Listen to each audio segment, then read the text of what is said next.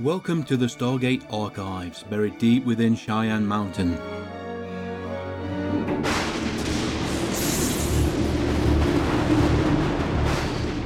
Greetings and welcome to the Stargate Archives and a Stargate Theatre presentation.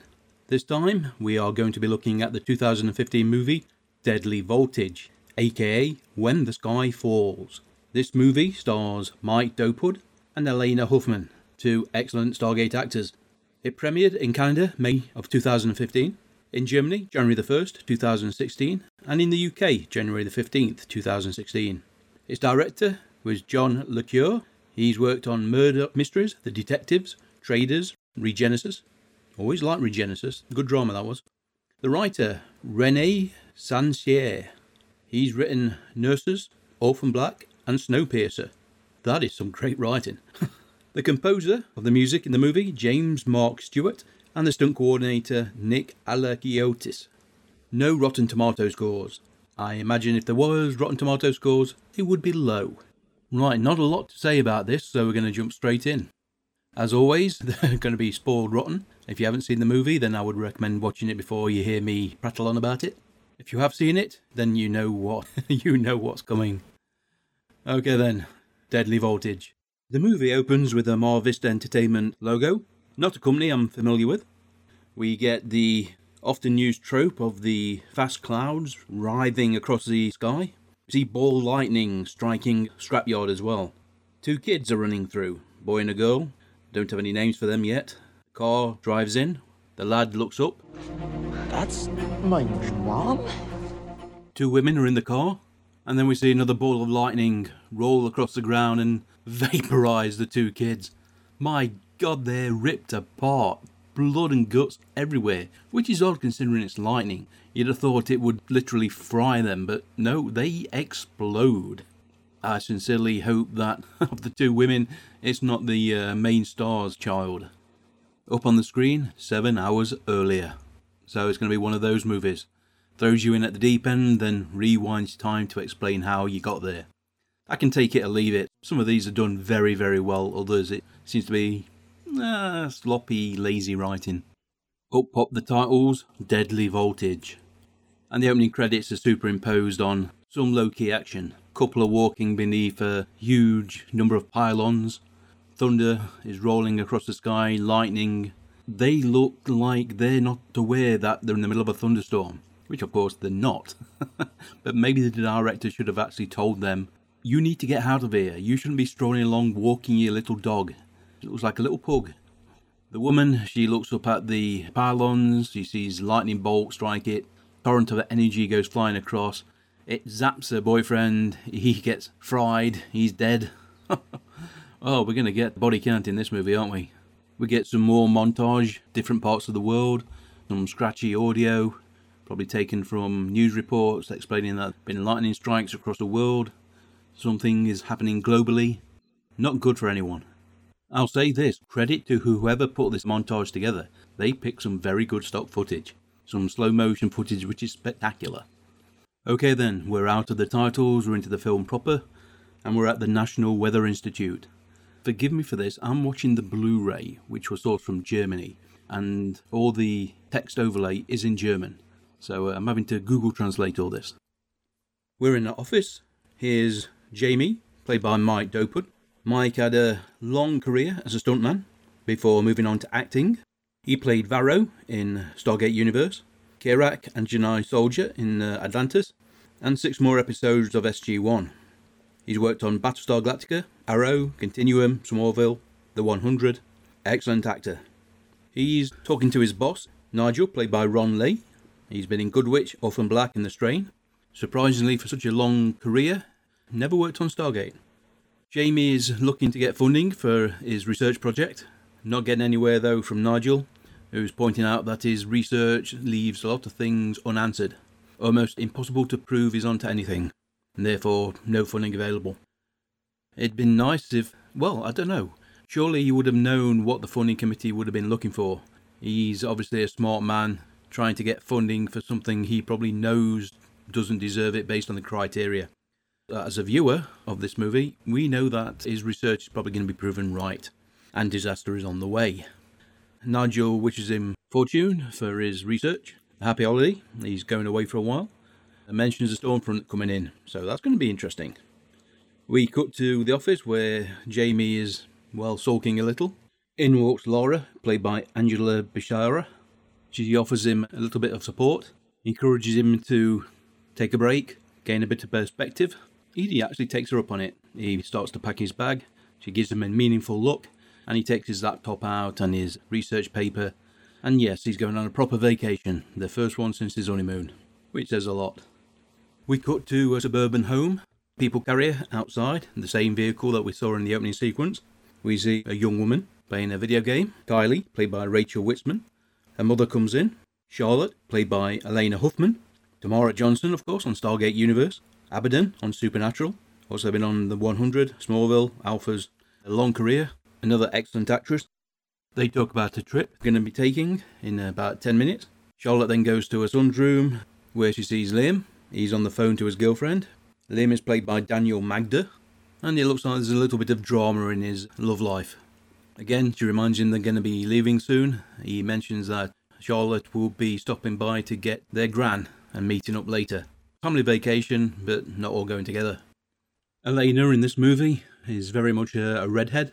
If you've seen any of her career, you realise that hair colour is very much dependent upon the role she takes. The van is being packed. Looks like they're getting ready now. Kylie doesn't seem too eager to go on this vacation. At this point, Jamie pulls up. Two of them greet each other. Very friendly, but there's an edge there. And it's revealed that they're divorced. Jamie has got a girlfriend because he tells Kylie to sit in the back seat, and when Charlotte asks him why, well, it's because Megan is coming with him. Oh dear. Even if you're divorced or separated, one partner or the other, dating seriously or not, it's still going to niggle a little. I've been with Megan for almost a year now. Oh, I'm so glad you can count to one. Because, I forgot. After 15 years. Ooh, this is more than a little niggle. Suddenly it makes you wonder why they split up. Regardless, Jamie takes her kids and drives off. Charlotte goes back into the house, and we cut to the scene of her with her mother. Her mother, Millie, is played by Mimi Cusack. Very well-known actress. You may not know her name, you will recognise her. Recently she's been in Private Eyes, Shadowhunters and Unreal. And you go back in her resume, Sequest, Hill Street Blues. Wow. We are allowed to experience the very awkward silence in Jamie's car. Definitely a case of the future stepmother. Yep, not being very welcomed by the kids. Megan's played by Trista Bridge. She's been in Ghostwriter, 19-2, Killjoys, Republic of Doyle, which is an excellent show, which I would have never heard of, apart from I saw it on Netflix, gave it a go, and loved it. Another actress with a resume that goes back to the mid-80s, so she's been around a while. Always working. And my guess is that is now the main cast covered. So, how many of them are going to survive? Because they kind of let the cat out of the bag for the two kids. Judging by the opening scene. Unless it's like the 1930s serials where the episode ends with the main star being killed and then suddenly the next episode miraculously being saved by something that simply was not there on the previous episode. We're back at Millie's house. She's still packing. We see a television in the background with a news report about the death of the young man who was walking his dog with his girlfriend when he was struck by lightning. Tragic. Just the start of things to come, I'm afraid. That is kind of reinforced. We get a visit to the Weather Institute. Lots more activity going on. It was almost a date the first time we visited. Now everybody's working. Everybody's looking at displays on the phone. Something's going on. And Laura keeps getting reports about the weather front, which gets bigger every time somebody updates her. So, not good at all. We get a nice scenic view of a little dirt road, a wind turbine, spinning away nice and fast. Charlotte and her mum drive by, and the wind turbine gets struck by lightning, totally explodes, and one of the vanes slams into the road inches from where the car was. That were a close call. Oh, gosh. Are you okay? Yeah. Are you? Uh-huh. The two women stay inside the car.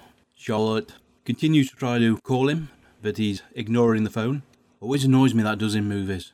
So many movies these days rely on instant communication, but then you get characters refusing to answer the phone for some bizarre reasons so that the plot can continue. This is just another example of that. Jamie drives up to the holiday home. Can't help feeling sorry for Megan. She's getting stonewalled by both the kids. She must be incredibly uncomfortable knowing that her guy is ignoring phone calls from his ex. But you look at it, you think this was traditionally a family vacation, something that the couple and the kids did. Hiking, woodland stuff. Why they are still doing this now they're divorced. Why Jamie thought this was a good idea to bring his new girlfriend alongside his ex-wife. Yes, there are couples that are very well adjusted to being divorced, but this is pushing it a bit. Especially since it seems that Megan has never really got involved with his kids before, or at least not to any great extent. We pay a quick visit to the Weather Institute. Laura is very concerned about something. She gets Nigel into the main control room. We see a bank of monitors and a huge storm front covering the land. And guess where the epicenter is? Yep, Chisholm Valley, right where the family are taking a break. Who would have thought? Surprisingly, Megan has a word with Jamie, encourages him to take Kai to the waterfall rather than herself. Some bonding time between father and daughter. She explains that her parents were divorced, and when they tried to keep the family together through activities for the benefit of their daughter, it never really worked. She knew they were divorced. She knew they didn't want to be there. It's not the right thing to do. Now, a nice little bit of writing, nice little bit of drama, but it kind of slows the movie down, and the movie's already fairly slow as it is. There has been a lot of coverage of just driving along the road, scenery moving in the background, constant scenes of lightning and weather issues. This is not a fast-paced movie, and in many ways, if they'd have concentrated on the drama aspect, cut down on some of the driving, that might have helped a lot. But at least we're seeing that Megan isn't some nasty piece of work. She does have the best interests of children at heart, even if, like many women who are finding their way in family unit, it's going to be difficult. Hopefully, it'll work out before they all get killed. Back at the Weather Institute, Nigel is looking at a display. I haven't got a clue what it means, but something is bothering him. He goes and has a chat with Laura, and they speak gobbledygook for a minute or so. If the Earth was trying to neutralize her positive lightning, it means the Earth's crust has increased its negative charge. So either the Earth's core has an increased pressure, Which it isn't. or there's a compromised flow of protons from the sun. Now that's top-notch gobbledygook, or techno-babble, call it what you will. The viewer doesn't need to understand it except that something is going on. Laura rings Jamie, doesn't get through, so Jamie's going to have to learn about this the hard way. Kylie and her dad are in the middle of the woods enjoying their nature walk. She's still not 100% happy with all things in her life, but I think her dad's enthusiasm is finally getting to her. Liam, riding into town on his bike, he's going to find a phone so he can call his girlfriend, because heaven forbid he hasn't talked to her for 3 or 4 hours. Who knows what she might be up to. It's at this point a huge bolt of lightning strikes a mailbox near him, and then a tree. He falls off his bike. A guy in a house shouts over, "Get inside, quick!" and he scampers inside. A couple live in this house along with their teenage daughter, and it is remarkably creepy the look Liam gives the daughter. They don't know each other, but you've got a girlfriend, mate. You actually rode into town to ring her because you missed her, and now you're eyeing up this blonde. Seriously. We do see some news coverage though. Some tower blocks have been hit, people are dead. This is serious. Situation report. Jamie and Kylie are at the river. Megan is back at the cottage. Liam is at a stranger's house, finally talking to the girl that lives there. He's being extra creepy. It's not good. You shouldn't just sit and stare at her. That just makes her uncomfortable, mate. Charlotte and her mother, they're driving hell for leather trying to get to the cottage as quickly as possible. And things are starting to get bad. Very bad. For some strange reason, the girl, Bailey, played by Eva Link, grabs her father's car keys and drags Liam to the car. She's just gone through the point of saying how pointless it would be for him to go out and maybe just get stuck with his sister and his father. Now she's driving there and just going to be one more person in danger. Don't quite understand this. Doesn't really make much sense for the story. Except people do stupid things in disaster movies, which is always the case. Speaking of which, Jamie sees the cloud activity, notices the pulse of lightning, looks to see his daughters paddling in the stream. He shouts to her, get out of the water. Rushes, grabs her, pushes her, and that's when the lightning strikes, and he gets electrocuted and just collapses. Ah, dear. Young kids never listen to what they're told. She's going to feel guilty for this for the rest of her life if he dies. But of course he doesn't. Jamie wakes up shortly after. Hell, his hair isn't even frizzled. It's probably given him a boost, turned him into Super Dad.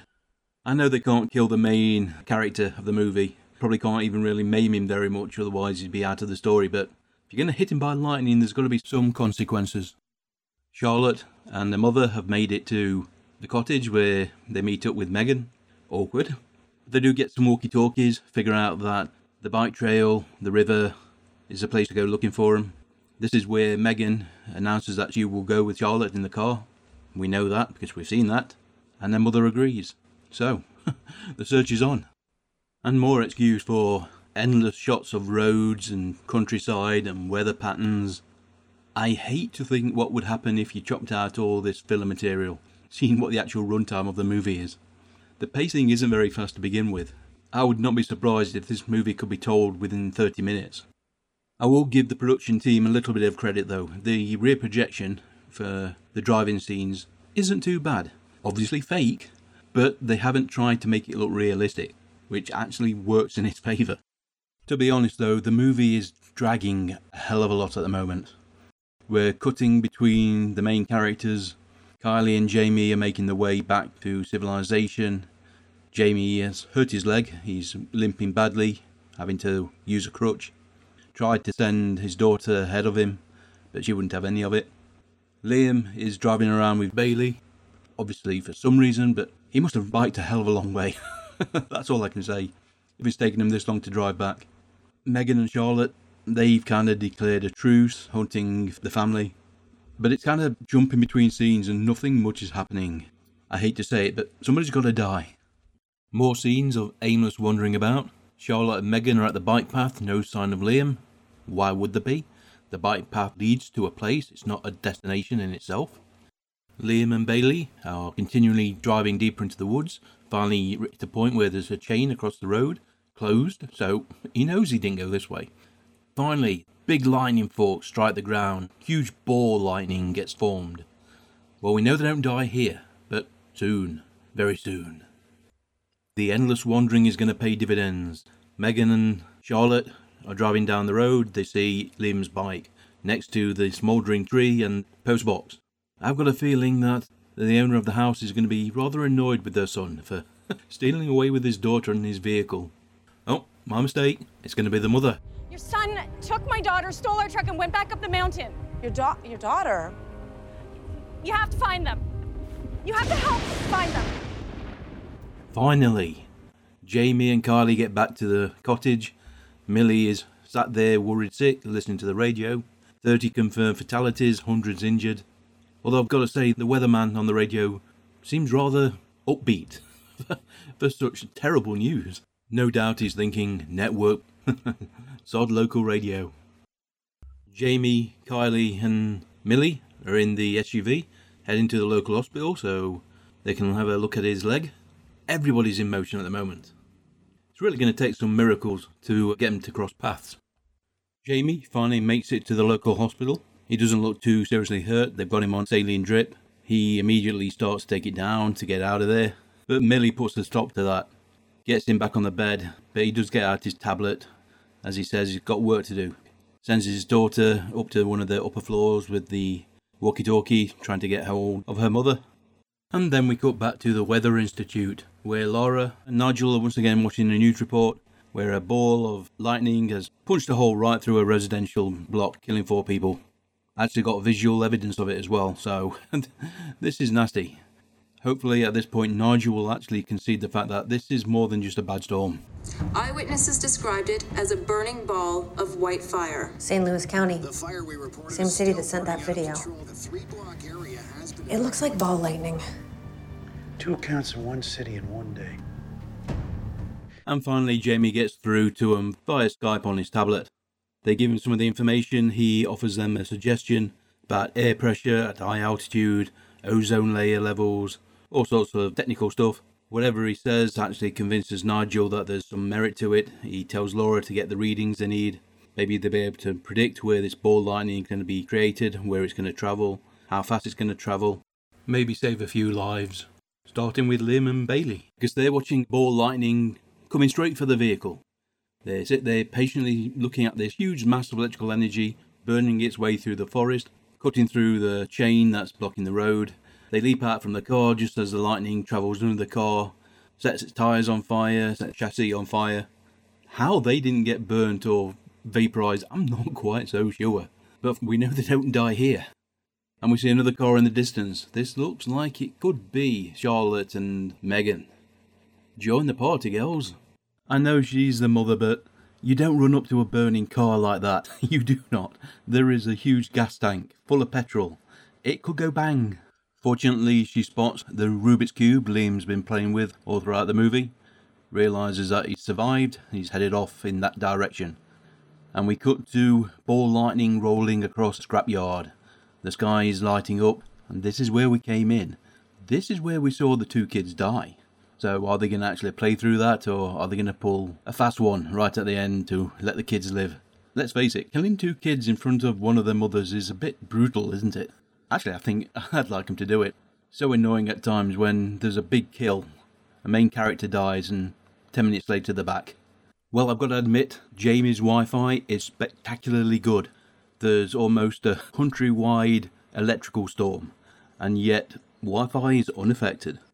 He's talking with the Institute. They've realised that there is a definite correlation between atmospheric pressure and the compounds in the soil, which is generating the positive and negative charges, drawing the lightning to the ground, creating the ball lightning, which they've got confirmation of through some CCTV footage. Again, remarkable they're able to access this stuff in the middle of this electrical storm. And they get footage of the scrapyard, which is where Liam and Bailey are. Convenient. We're seeing a lot more of what happened in the scrapyard. The two kids find some shelter in one of the buildings just as Charlotte and Megan drive up to the entrance. So we're getting to the death clock is ticking down. The two kids leave the shelter, run across to some containers. That's when the mother drives in. Liam's surprised. Probably the last person he expected was to see his mother driving a little people carrier. That's my mom? Liam! And the two of them stand in the middle of the scrapyard, waiting as if for the hammer to fall. And it does. The ball lightning appears, races towards them and splatters into them, and we see chunks of something spread everywhere. The two women scream, and they go looking for whatever could remain of them. You have got to be f***ing kidding me. They survived. This huge amount of electrical energy surged right through them and somehow threw their bodies into a soft area of the junkyard. And both of the kids survive. Yeah, right. If this movie, if the director and the writers had killed these kids, I'd have given them some respect. Now, total cop-out. Jamie is getting restless. He's hearing the call of his research. Nobody's ever got readings on ball lightning like this. Not probably the best time. Well, technically, I suppose it is the only time to get these sort of readings, but his family are missing. He should really be concentrating on them. Luckily, the walkie-talkie actually activates. Here's from Charlotte. They're in the junkyard. Fantastic. 2 birds, 1 stone. Off he goes. Doesn't really say a lot about Jamie though, does it? Liam's got his arm trapped under a piece of corrugated sheeting. The two women can't move it. Doesn't look that heavy, to be honest. Hey, Jamie's here. Oh, damn quick. He's got a bit of rope. He'll come to the rescue. He gives his stopwatch to Megan, tells her start timing. He's pretty sure he knows what sort of schedule this lightning is being created at. Science. Aw, another opportunity missed. Instead of tying the rope to Liam and dragging him physically out, they're actually tying it to the corrugated iron sheeting and moving that. Damn. So much more dramatic if they just wrapped it round his ankles and just pulled him. A little bit of pain in the short term for safety, for survival. You're not going to argue against that, are you? On the upside, this movie has finally got some pacing to it. It's actually rather exciting. They're on a time limit. The ball lightning is running in cycles. They've got 4 or 5 minutes to rescue Jamie and get the hell out of there. Everybody's involved. Well, except for Kylie and the granny. but they're somewhere. At least things are happening now. As confirmed when Jamie has a brainwave, he's got an idea that since this area is one huge conductor, he can actually trap the ball lightning here. So he's going to risk his family for the sake of the society? Noble, but probably a little short-sighted. These storms will pass. Lessons will be learned. Save your family. My theory's correct. This VDG ion generator will project a beam skyward, which will attract the lightning to it. What does that mean? This is just an experiment I was working on, but if I'm right, this generator will attract lightning directly to it. Theories, experiments. Can't you get your kids at least out of the way, just in case? Well, not yet anyway. They pour the liquid near the truck, saturating the ground. He connects some terminals to an aluminium post by the looks of it. He's got his generator out, his suitcase, which has got the control systems in it, hooks everything up. At this point, he finally sends the rest of the people away to get into Charlotte's car. He's going to follow him in a bit. Energy starts slamming into the ground around him. The machine activates, begins to draw power. The display crashes. To be honest, it looks to me like the damn thing's broke, but Jamie seems happy. Jumps in his truck and he heads away just as a huge amount of lightning is pulled down into this small piece of aluminium, which doesn't vaporize the second it's touched. Whatever Jamie did, it seems to be working though. The lightning is getting more powerful, drawing more energy into this area. Maybe it is working. And as the two vehicles roar out of the scrapyard, huge explosions occur, containers are flung into the air. Well, one container, one CGI container. They evade it and they get away. It looks like the experiment worked. His theories have been proven true. Nobel Prize for... Is there a Nobel Prize for, well, metrology?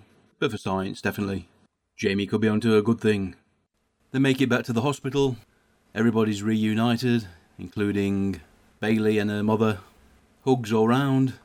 Liam can't have a broken arm because he just says ow when somebody hugs him. If you had a broken arm, you'd be a bit more vocal than that, I think. Charlotte and Megan have a moment. Charlotte thanks her ex-wife and maybe future wife. Gonna get along okay from now on. Hopefully the kids will embrace Megan a little bit more, but time will tell. As the family enter the hospital, Jamie looks up to the sky. No signs of lightning, a lot of cloud cover. Music cuts in, and that's the end of the movie. Deadly Voltage. Now the last 15 minutes were pretty good. Fast paced, lots going on, all the characters involved. No real complaints about that. The first hour or so lacked pace, wasn't a lot going on. Yes, we got introduced to all the characters, but way too much time spent just showing vehicles driving up and down roads, showing stock footage of atmospheric events. It needed something extra, and obviously there may have been issues with the script and the running time, hitting this an hour and 24, so it fit into a 2-hour slot for the Sci-Fi Channel. Yeah, it definitely needed something extra. What? I don't know, because I have no creative talent at all. These guys supposedly have. Both Mike and Elena really needed a better script to work with, because they're quite capable of delivering some excellent dialogue, as we saw from Stargate Universe. Especially those two, they had chemistry there. Here, not so much. Megan, as the new love interest for the ex-husband, worked pretty good. I suppose they could have gone down the route that she may have died sacrificing herself for one of the kids, ultimately allowing Charlotte and Jamie to get back together. Many films would have taken that route, this one didn't. I'm very disappointed they didn't kill off Liam and Bailey. They certainly made it look like they were dead in the opening shot. They definitely made it look like they were dead in the opening shot. Overall, an average movie, which really lacked impetus to make it enjoyable. Okay then, thank you very much for joining me and my watch of Deadly Voltage. If you've seen the movie, you want to leave a comment about it, do you agree with what I said, let me know. If you want to appear on the podcast talking about a sci-fi B-movie that features Stargate actors, again, get in touch, I'd love to have you on. Same goes if you want to talk Stargate. If you've got a favourite episode you'd like to chat about, from any of the live action series, note I mean live action, we are not going to talk about Stargate Infinity on this podcast anymore. Get in touch. StargateArchives.com, StargateArchives@gmail.com. We are on Facebook, we are on Tumblr, we are on various social media platforms. Twitter is our primary portal. I'm still using @TheGatecast. which is the podcast we did before Stargate Archives that did its complete run of Stargate SG-1, Atlantis and Universe. RSS feeds for that still exist, iTunes listings of course. You can find us on Apple Podcasts, Google Podcasts, Google Music, Amazon Music, TuneIn, Stitcher, Podbay, all sorts of podcast aggregators. If you want to manually add it, we have got RSS feeds you can copy and paste for both Gatecast and Stargate Archives. And if you want to leave us a rating and review, that would be most appreciated. Okay, next time, no idea. My release schedule has expanded a bit. My weekdays are a little bit busier, especially during the summer months, so I may make a choice to go fortnightly instead of weekly. It basically depends on what I'm watching. If I really enjoy it, I might watch it in 2 or 3 sittings rather than spread it out over the week. I hope you tune in for whatever's next.